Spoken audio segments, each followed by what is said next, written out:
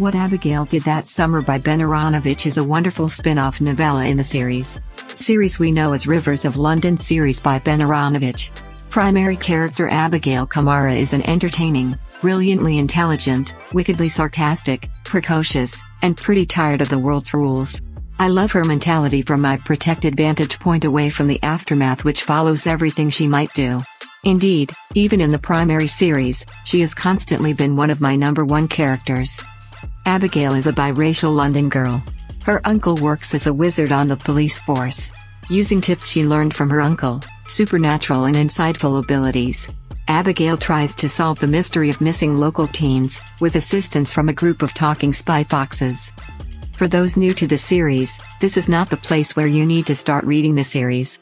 Mainly because there are just so much backstory that can be wedged in. The Nightingale, Rush Pool, Sky Gardens, Falcon, The Folly, and so on. As they are mentioned without much explanation. What Abigail Did That Summer by Ben Aaronovitch has a different ambience. Most likely because I'm used to Peter's voice. He is more of an everyman, an easygoing character who is regularly diverted by architecture, in addition to other things.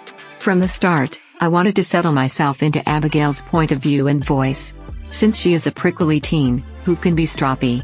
Honestly, right off the start I discovered myself thinking of her as Elle or Galadriel from A Deadly Education, in spite of the fact that Elle is irritating and ruder.